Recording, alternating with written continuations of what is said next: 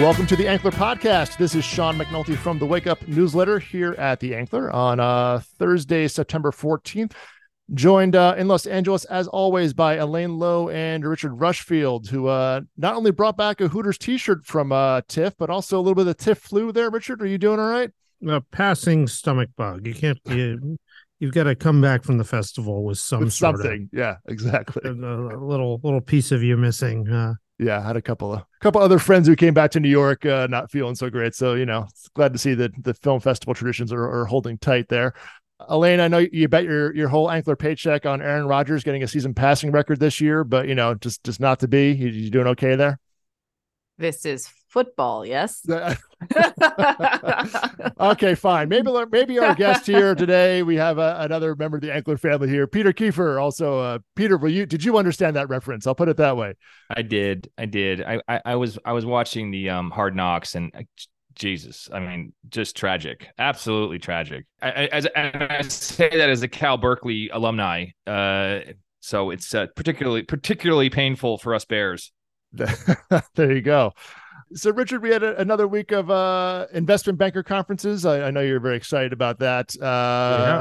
Goldman last week, B of A this week. How's the food? I did not get a food report. That was oddly not part of the coverage. So clearly they were lacking from your presence. All that journalism? Exactly. More top studio execs taking the stage, a little more of the CFO variety this week. And, Richard, it's funny whenever, they're being interviewed by Wall Street analysts, on the stage there. And whenever they ask them about the strike, they're like, kind of like, I hate to ask you this, as if they're like, this isn't a big part of their business or something.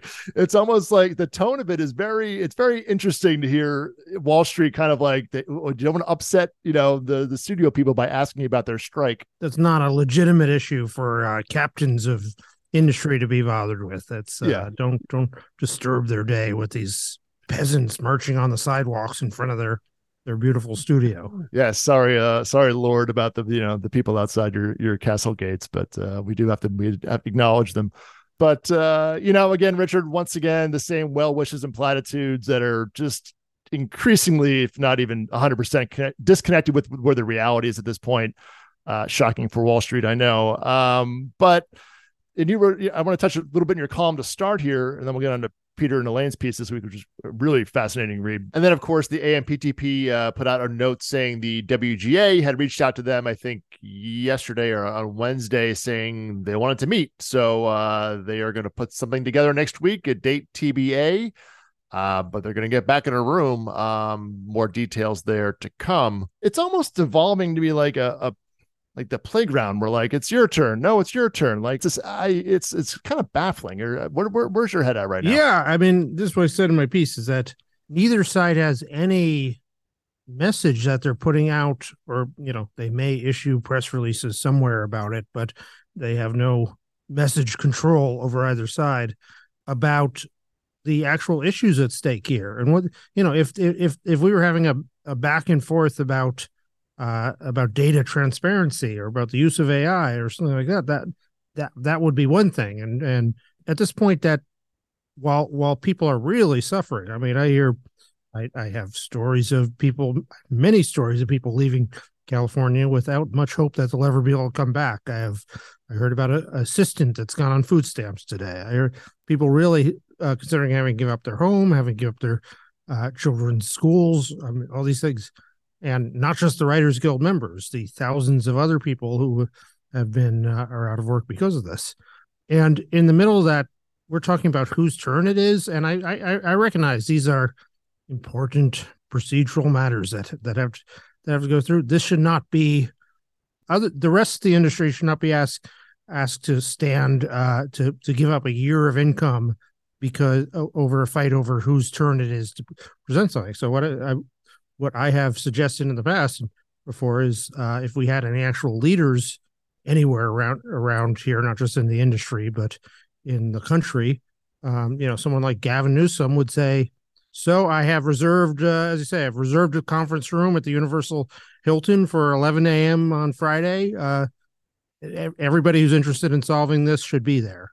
And we will be taking roll and noting who was not there, because it's ridiculous that at this point we're still at this level of conversation. Richard, another stat that or thing I put in the wake up this week was, I think it was, $44 million has been withdrawn from retirement funds for across, IATSE for any entertainment professionals. I mean, that's people are taking out their retirement money to a tune of $44 million, which, is the where the CEO pays that and that kind of thing. But it's like, Elaine, this, you must be getting more stories as well. I know this is clearly your day in and day out here. So please chime in here. It's been a tough couple of weeks, I think, for everyone. We've talked about this before, the psychological turning point that Labor Day represented coming around the bend.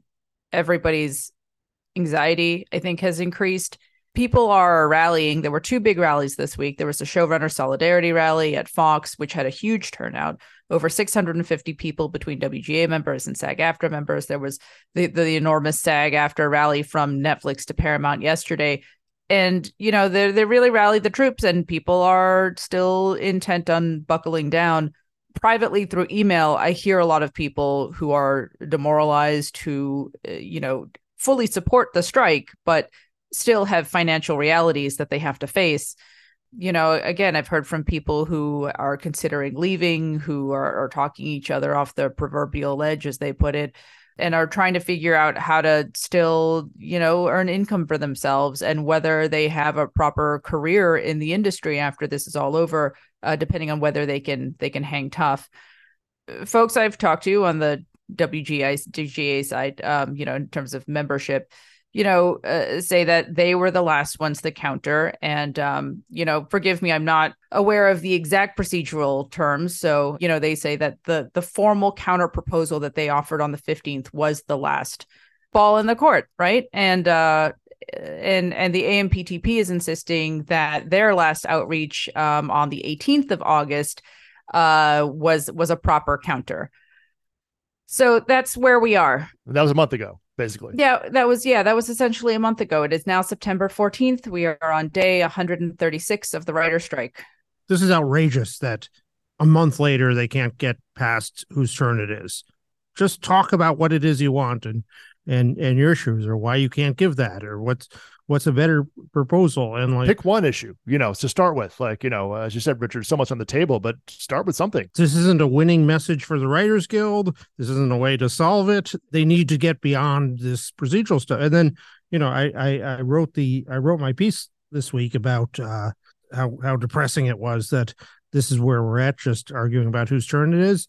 And as if on cue, we respond with 3 days of whether Kenya Barris wanted to have a meeting to complain, or whether he was suckered into it, or also not a winning argument for anyone here. Yeah, this good lead into Peter here. So, this is the week of the showrunners getting involved, Peter. But why don't you set up what your piece is about and where we're at with this whole situation with the showrunners at this point? Yeah, a little over a week ago, there was a news started circulating amongst journalists, ourselves included, that a meeting was in the works that had been prompted by a certain number of very powerful showrunners in the industry. At one point, it was said to be around 30 or 40 even showrunners who had asked the Writers Guild to sit down and talk to them, because and the way it was framed originally was that these showrunners were upset and angry with the way things were going.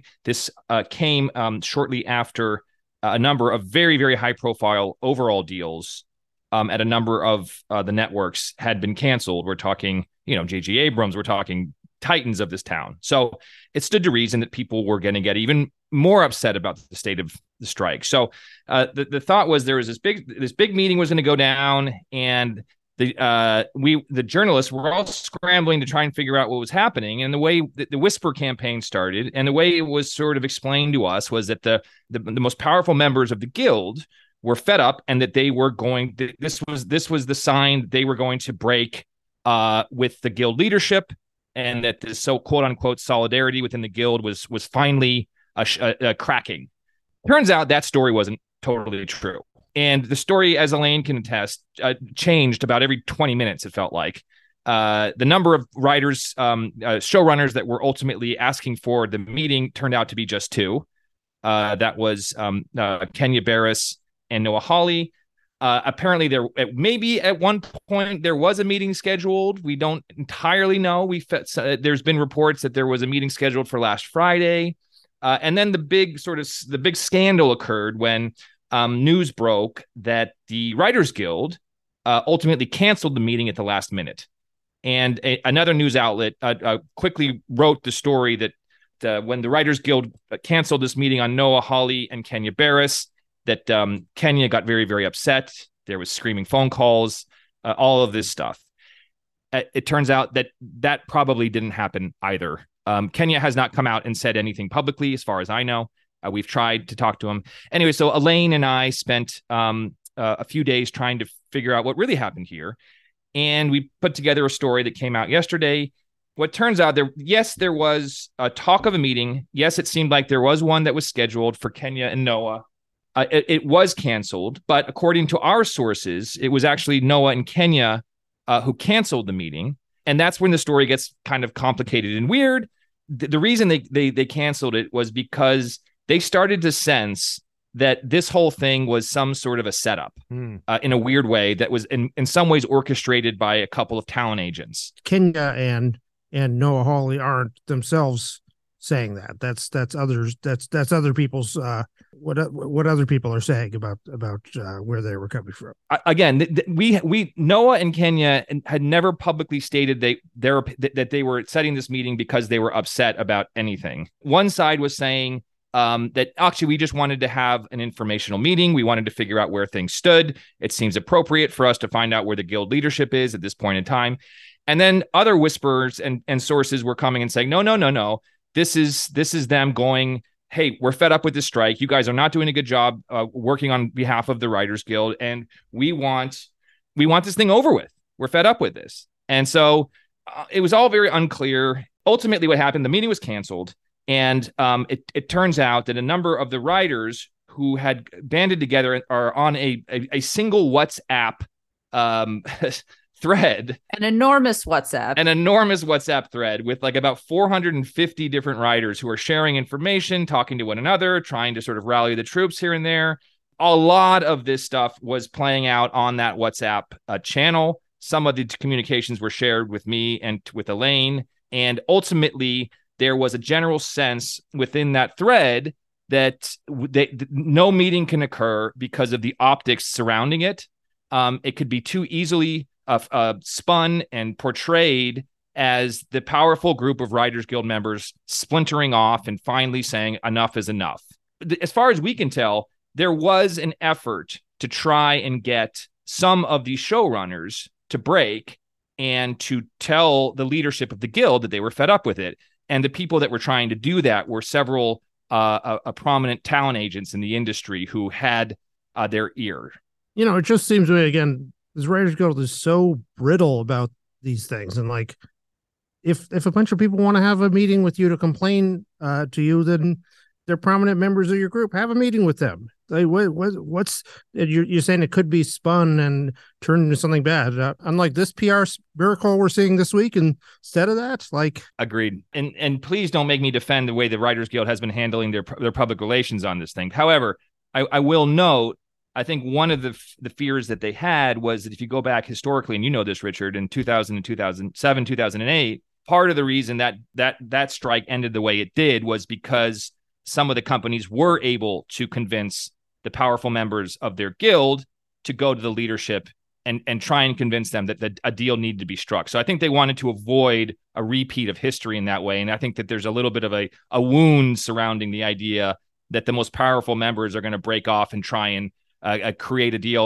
on their terms. I don't think that incident would have been avoided if the Writers Guild had just refused to meet with them at that time. Like, I could have had an even worse outcome. And I think who is Chris Kaiser, the Pope here, that you have to get blessed by 50 Monsignors before you're allowed to have a meeting with him? It's again, every second they're talking about this, they're not talking about the effect of AI, or they're not talking about data transparency, or they're not talking about what the proper cost of living adjustment is. I mean, I think the whole kerfuffle around all the back and forth, and the fact that it rose to prominence enough that several outlets, including ourselves, including the New York Times, decided to do a TikTok on this meeting that maybe was going to happen, that didn't happen, that is maybe still happening on Friday.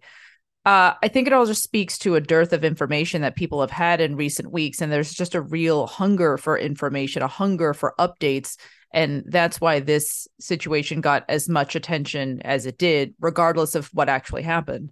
But at the bottom of that, I don't think this is an illegitimate story. Like, if a bunch of prominent members of the guild wanted to meet with the leadership, either to complain or to give them a medal for their heroism, whatever it is, I mean, that's a legitimate story. And if they refuse to meet with them, that's a very legitimate story. That's not just journalists, creating something out of whole cloth there. No, but I think there are just so many likely sidebar and back channel conversations that are happening at any given time that this particular one happened to be the one that rose to press attention. It's just, I'm sure there's a volume of back channel conversations going on.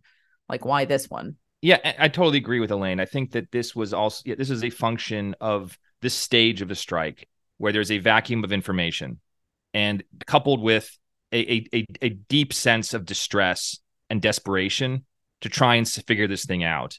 And when those two things collide, and you don't have the adults actually sitting down, like Richard is saying, and actually trying to figure out this problem, you've got these sort of kind of ridiculous, stories that emerge that are, that the press jumps on because there's tons of reporters that are reporting on this and trying to figure this out.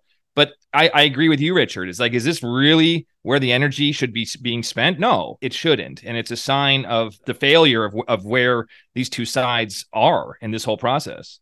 Yeah, I mean, vacuums will be filled eventually, to Elaine, your point, we're going on 3, if not 4 weeks here. It's like, well, you had Labor Day and people kind of, and now that's gone in the rear view. The desperation is coming in, and, without movement of any kind, which then any conversation becomes 10 times more important now because there's lack of any other conversation going on, Elaine, to an extent, right? The rumor mill is churning. It's like, right. God, every day, how many things do each of us hear about what's maybe going on, about who's maybe talking about who's potentially upset?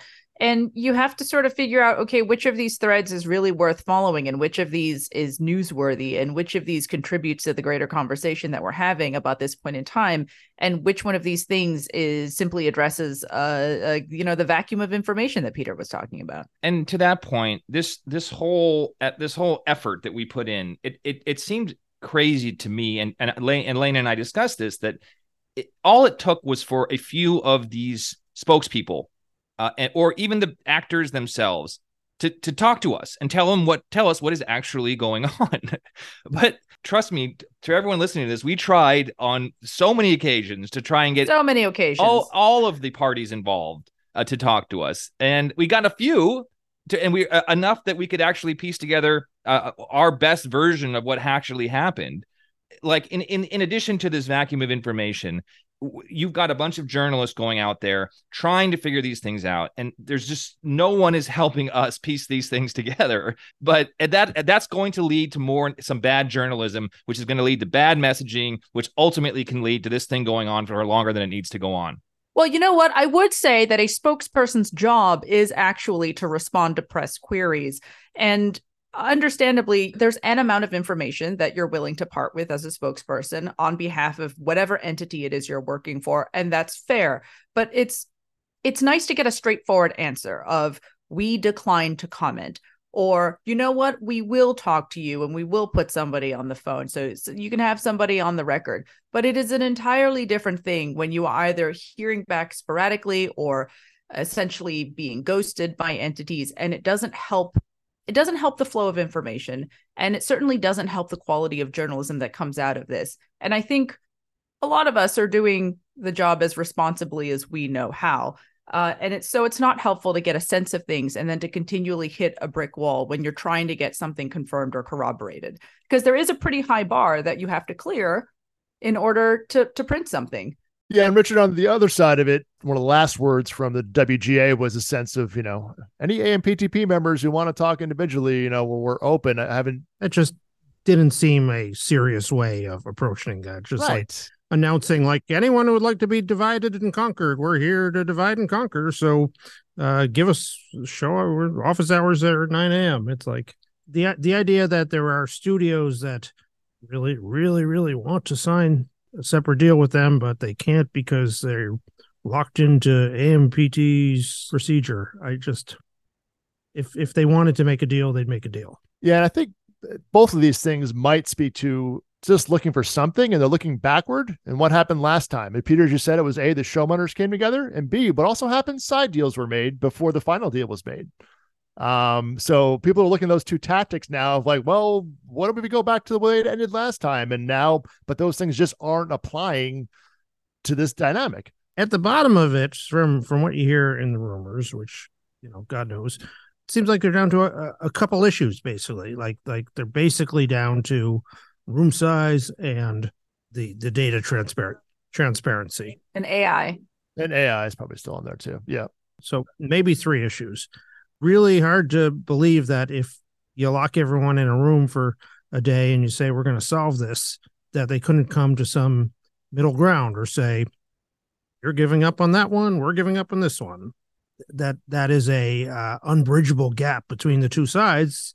If they stop arguing about about process and talk about the issues. Confounds me that they're not able to even begin these conversations. Your leader must emerge somewhere. I will also say that this environment of muffled information only contributes to distrust in the media too. Like Peter and I worked very hard to try and figure out things this week, as we do every week. And, I just feel like we're in an increasingly fragile environment for writers and actors and anybody who's reading any of the press coverage that comes out of this. And that part is just really disheartening. Anybody want to go see Haunting in Venice this weekend? Should we do a group Ankler trip to a murder mystery? Will that help the situation? I'm in. We got one. My kids have been watching One Piece on Netflix, which just got renewed. Pretty great kids entertainment, I gotta say. So, Peter, Elaine, anything else you guys are watching and enjoying yourselves to get little breaks from this? I just finished Severance. That's how far behind I am, and how on the beating pulse of the entertainment industry. I'll top you there. I'm still finishing up season 3 of Ted Lasso. All right. Yes. I still don't know who shot JR. It was Kristen, right? Richard, of this crew, you're gonna be the only one who knows that answer. Honestly, I can guarantee you that. So, readers, please write in and please remind Richard what happened in 1980 on CBS television. Well, I'm shocked that I'm topping you all and watching Winning Time in real time. So this is on HBO HBO is just burying this show, man. It's like they cut it to 7 episodes, and I go into the Max app for 5 weeks. It didn't even remind me there's a new episode to watch. I'm like, I had to go search 4 tiles in, and I'm like, I'll leave my Winning Time box in the corner, but highly recommend the show. Amazon's back in the sports business, everybody, so you can enjoy that. Richard, I'm sure, will be right on top of that tonight for Thursday Night Football. Amazon has a football team. Yep, that's exactly right. That's the takeaway. That sounds fun. On that note, you can always follow Elaine still every day, sending out over at strikegeist.com. You can get her free newsletter, evening newsletter, to wrap up all of these events. Again, totally free at strikegeist.com. And of course, you can subscribe to The Ankler at theankler.com for all of our newsletters and podcasts, and follow The Ankler on the socials at The Ankler. Peter, Elaine, Richard, always a pleasure. We will see what happens next week. Thank you for listening, and we'll see you next time.